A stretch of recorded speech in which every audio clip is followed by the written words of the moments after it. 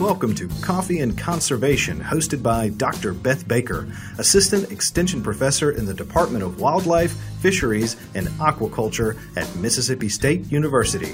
From water and soil to habitat and food production, Dr. Baker and her guests discuss the necessity and complexity of conservation in the U.S.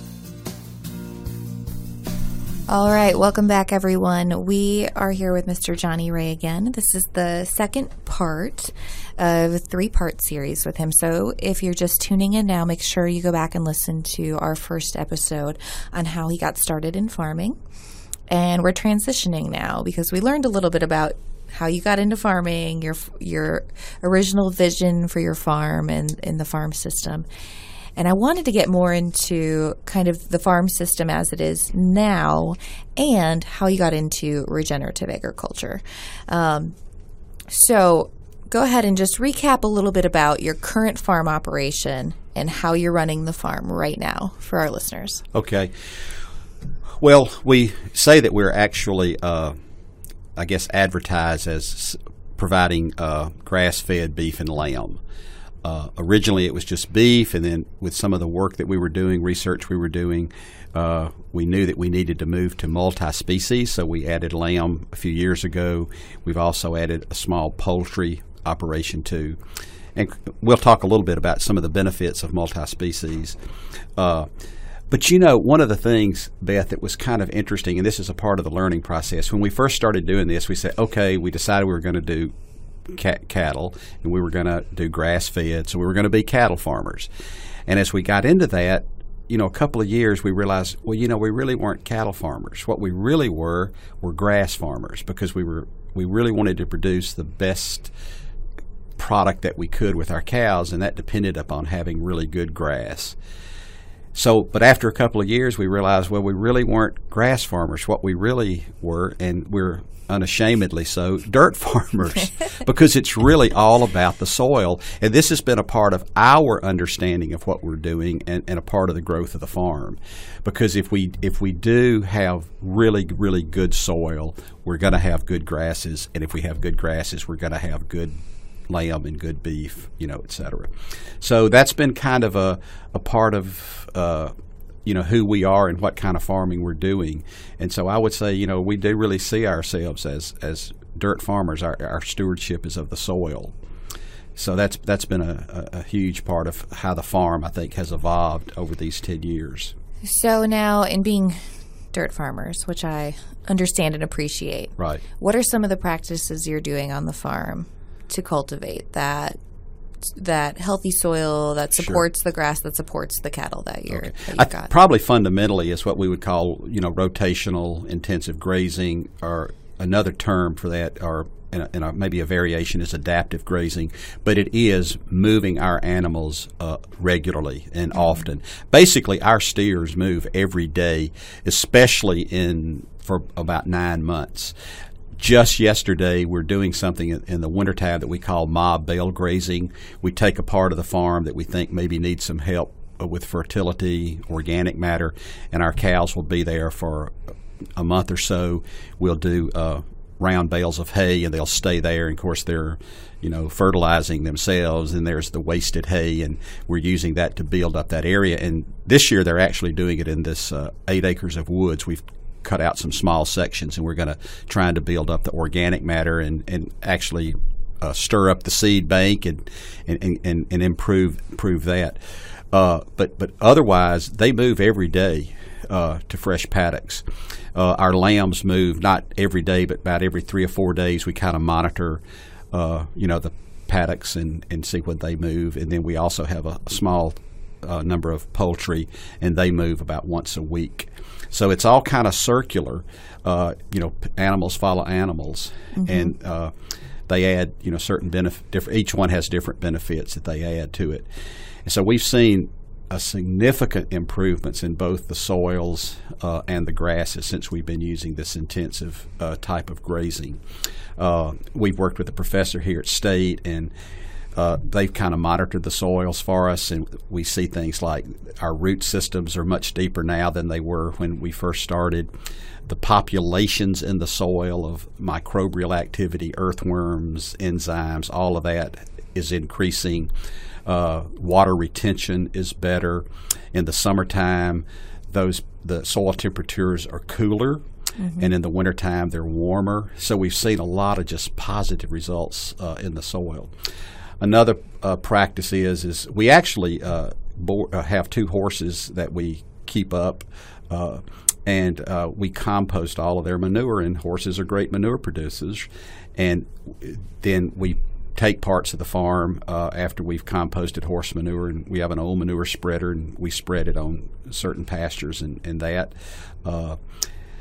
So that that's made a big difference as well. We don't cut hay off the farm. Actually, I buy hay from my cousin, from whom we get our steers, and we can talk about how we get our animals a little bit later.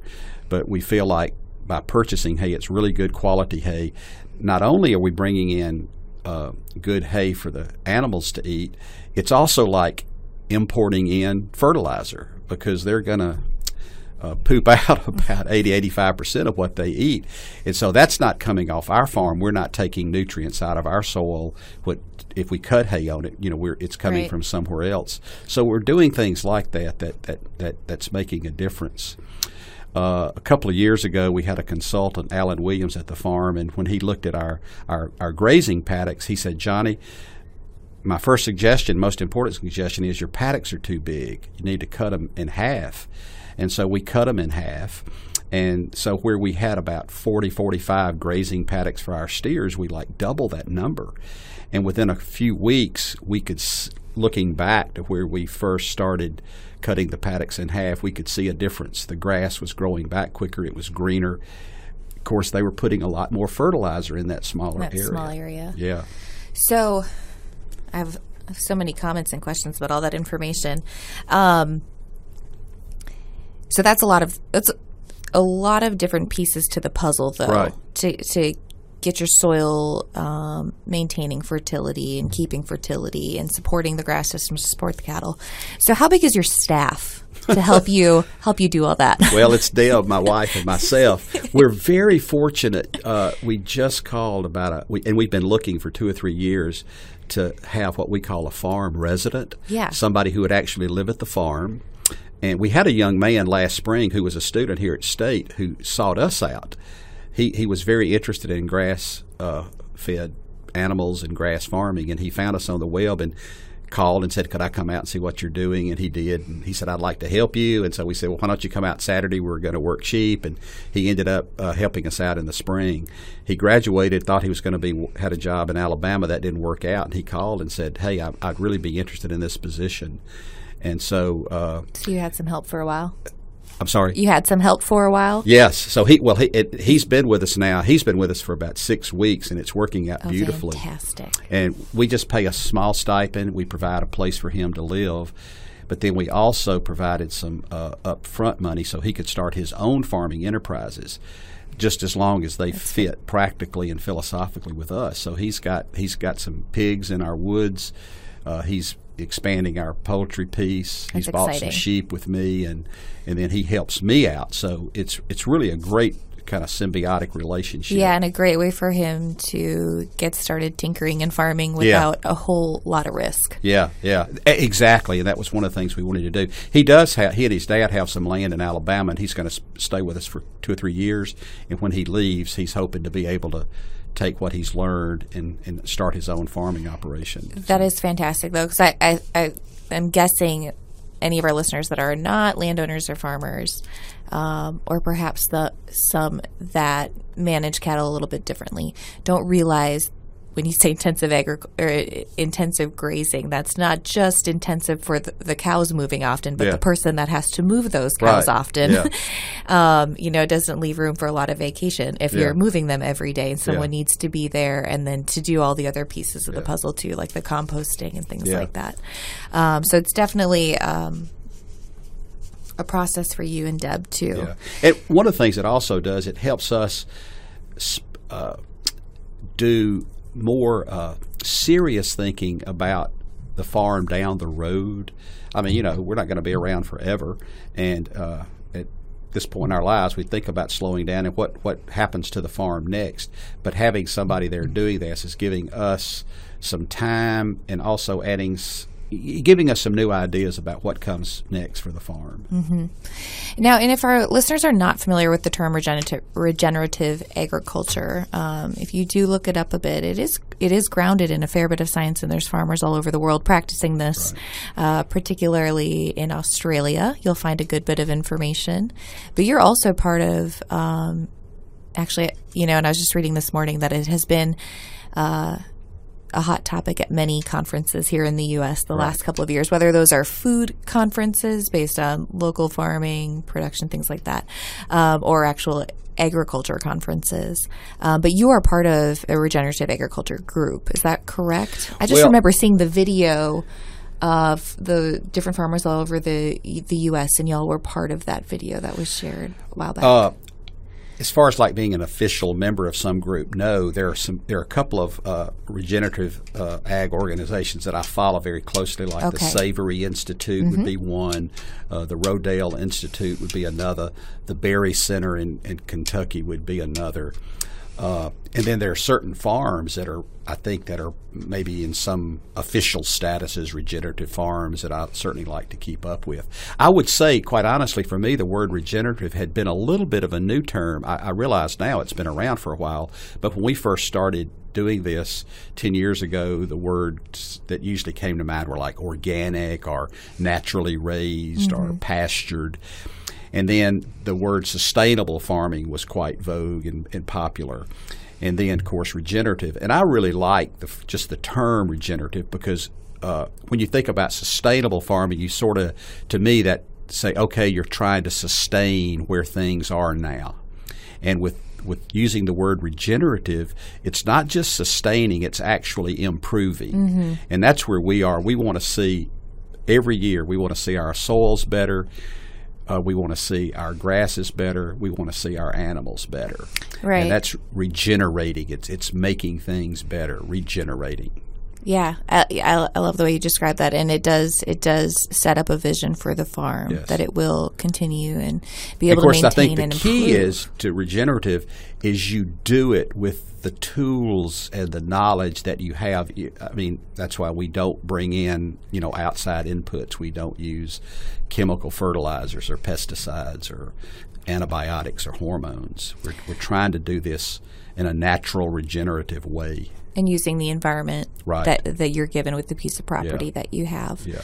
And surely by doing that too, you're also saving money by not purchasing all those things. Not that it's not doesn't require other time management and inputs in the system on your end, but you're certainly not purchasing some of those things from the outside. I also appreciate that you mentioned some of those different institutes, because Alan Savory of the Savory Institute would be kind of one of the founders of the process of regenerative agriculture and the practical on the ground management. And then you mentioned the Rodale Institute and the Berry Institute, all great resources of information, too, for listeners. And we have if they want more information on regenerative agriculture. And we have a great resource right here in Mississippi, the Stockman's Grass Farmer magazine, which has been in Mississippi for, I don't know, decades, I suppose. And I guess it was a couple of years ago when the founder and editor passed away, and then Joel Salatin became the editor. And Salatin is, I think, recognized as one of the top regenerative farmers in the country. But that's Certainly. Mississippi Magazine, and we get a monthly issue, and every issue there's always 2 or 3 articles that are just so appropriate for what we're doing. Say the name of that magazine one more time so that our listeners have it. The Stockman's Grass Farmer magazine. Yeah, because that's a great local resource to have too. Sometimes when there's information coming from other parts of the world or other parts of the country, our local farmers here in Mississippi can be skeptical of how that information might translate to their farm. So it's always helpful to have local resources too. And just sometimes some of the farms or information will be for large scale grass-fed farming, and it maybe doesn't apply to us, but there's always a couple of 3 articles that are just very, very appropriate. Okay. Very helpful. That's great. That's good to know. So at what point in your kind of farming journey, we'll call it, did you get familiar with this topic of regenerative agriculture or the rotational grazing practices?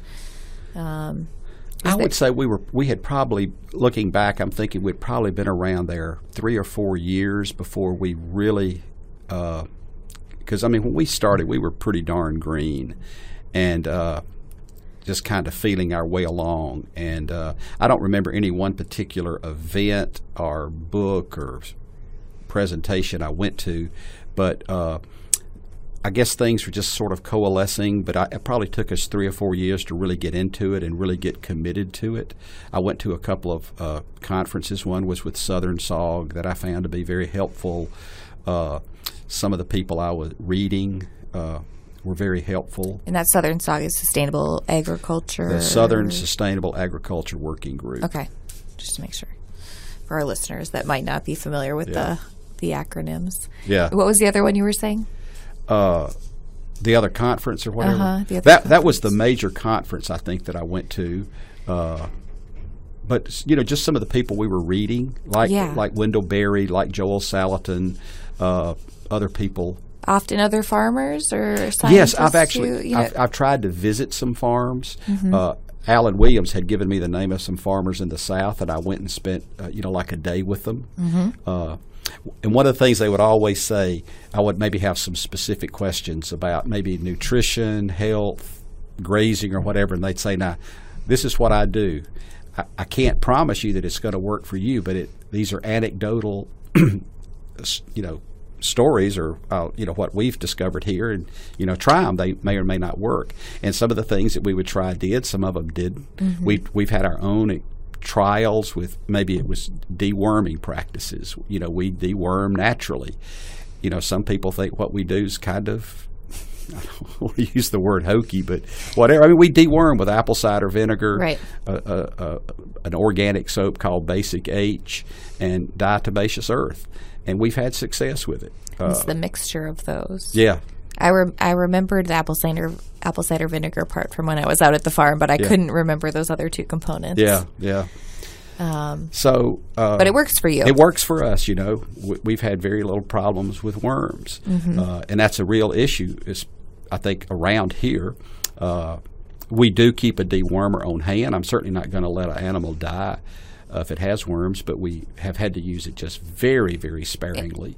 With our lambs, we use a lot of herbs. A lot of the herbs have various medicinal purposes. Everything from, some of them are natural dewormers, some of them are good for nutrition, some are good for respiratory, whatever. And so we regularly give our lambs a sort of bouquet of herbs, like 2 or 3 times a week. We herb them, and some of our customers say it even they can tell the difference in the meat. So, yeah, I think the whole issue around worms is a major issue. Any farmer raising animals has to face.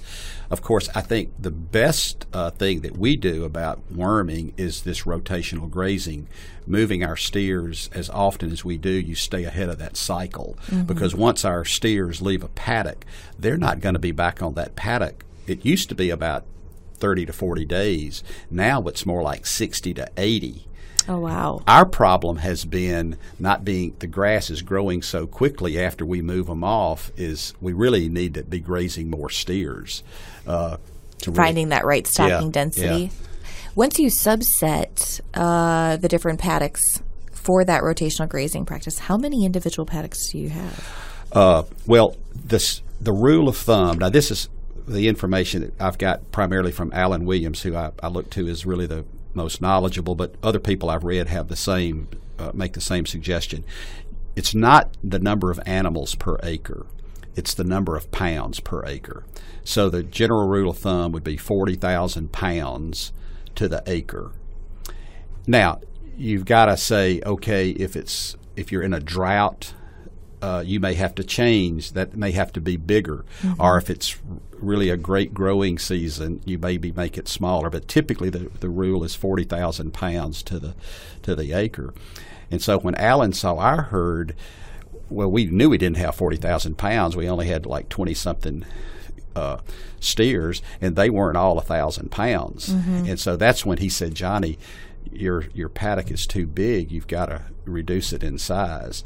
So then, you try to do the bit of the math, figure out, okay, about, you're sort of guesstimating at pounds. We're not out there weighing the steers every month or two. So you kind of guesstimate at what the steers are, and then you kind of calculate the size of your paddock with the what you think are the pounds that you're carrying. That's really interesting, though. Yeah, but I mean, like I said before, we really started noticing a difference when we cut those paddocks down in terms of how quickly they were recovering. And then when you don't want the steers to overgraze that paddock, you want them to eat about 50%, and the rest you want them to trample and just leave. Okay. And then they move on to the next paddock. One of the things that was interesting, and I've read this in several different places, so I will hope it's true, when you do the kind of grazing we're doing, it takes about 2 years or so, give or take, for there to be a manure pile on every square foot of that piece of land. If you're just letting your cows just graze free without any intensive grazing, any of this paddock type grazing, it takes over 20 years to do that. So you can just see, just in terms of utilizing, manure is a very important product for us. So you can see how the difference in this kind of grazing, what that's doing around soil fertility. I would say one is, first of all, you can't expect quick fixes. On the other hand, every farmer that I've ever talked to who's moved to this kind of agriculture, these kind of grazing practices, I think the Savory Institute has just scores of examples how quickly, though, the land does begin to recover. It's really quite amazing, and we've certainly seen that happening at our farm. Yeah, and I'm glad you mentioned that too, because oftentimes when new terms and practices come about, folks want to couch it as a silver bullet, as like a solution that will solve all of the problems. And as you mentioned before, there's things and practices that worked for you. There's things that didn't on your farm.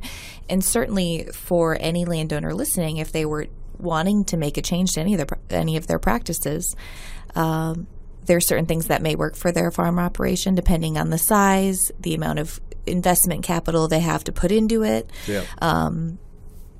And a number of other factors, their climate conditions, things like that, that it's not going to be a silver bullet for everyone. In every farm system, there's certainly a number of different farm systems, different ways to farm. And so this is just one way that's working for you and serving you well and your community well, too. And I guess I'm a beneficiary of that, too, now as a recipient of some of the grass-fed products that you have. We're going to take a short break here in just a minute. The last thing I wanted to just ask you about here was, where do you continue to look for information and different social groups related to your farming practices? Because I know just from talking with you often that you're always looking for more information and you're always finding more information. And I'm always really curious where people look to find that information, because if you just get on the internet, it can be a dangerous place for information, but there's also a wealth of great information that we have access to. So I'm just curious where you go to. There are a number of places. I think probably the best place is if you can find other farmers who are doing this and go and most of the ones that I've ever contacted were delighted to have you come and spend the day. I mean, they seem to sometimes be kind of hungry for the company, and they love to talk about what they're doing and to find some of those farmers and go and spend the day. And like I said before, they'll tell you what I'm doing may or may not work for you, but it's working for us, and they encourage you to, experiment, try different things and see what works. So that's very helpful. I think there is a lot of good work that's been done in terms of, there are people who are writing about this who've had good experience. And I mentioned Wendell Berry, I mentioned Salatin, Alan Williams. There are scores of other people. Seem like I'm always uncovering some writer who's, writing in this area, and we'll either try to read a book, an article, go online and find something they've done. And there is stuff on the internet, both websites, Facebook, podcasts, and all that I think are very, very helpful. I'm not a great person with technology. I don't even have a smartphone. And here you are as a podcaster. I find the smartphones very distracting. But Deb has one, and our farm resident has one, and we can be out and we can have a question and we can Google stuff and find out stuff, pretty quickly. It's, pretty helpful sometimes. And, like a lot of days, like if it's rainy, I'll just go online and I'll Google a topic that I'm interested in or something that we're working on or having a question about, and I'll usually find some pretty helpful information there. But I do feel like overall, if you could find some farmers that are doing this, spend a little time with them. And there are, there are good organizations that do have good workshops, symposiums, and conferences, and, go to one of those on occasion when you can. Yeah, there's always so much information out there. Yeah. It's hard to even capture it all. Yeah. And as rapid as policy changes, the economy changes, and our science changes. Yeah. It's hard to keep up with it all and then integrate it all too. Yeah. One of the fun things for us is to do like pilot projects. Yeah. Or experiments. And I mean, with a small farm like that, we can, I guess, afford to do it or take the time to do it and see if it works. Mm-hmm. One of the things now that we have a farm resident, we've got a really good microscope, and I want to do some trials with some of the deworming practices that we're using with our lambs. Like maybe you isolate a group and all you do is apple cider vinegar, and another one you do apple cider vinegar and diatomaceous earth, and do some things like that and try to get something. I mean, it's not going to be really scientific, but it's going to be more than anecdotal. Right. And we'll give you a little more information. Yeah, starting point. And therefore, when you share with somebody, they can't say, "Well, that's just hocus pocus." What have you done with that? We can, show some concrete examples. And we do that with planting grasses. We have what we call dessert paddocks that we finish our animals on, and so we have some cool weather grasses that we're getting going right now. So they'll be ready late winter, early spring for steers or lambs that we're going to finish, and then we'll do some warm weather dessert paddocks for steers and lambs we're going to finish in the summertime. And you just kind of experiment with different grasses. Another one to see if it really makes any difference, whether they're just grazing your pasture grasses or do they spend 6 weeks grazing pearl millet and sorghum Sudan and those, kind of some specialty grasses like that. I love that you call them dessert paddocks, but they like it too. So that scientific approach, though, I think is really important too for other folks to hear that you're not waiting for someone else to do some trials, even if, as you said, it's not going to be highly replicated. But you're next to a land-grant university, so if you find some interesting information in your trials, you can always try to reach out to people over here that might want to scale them up to a replicated, publishable scale. Yeah.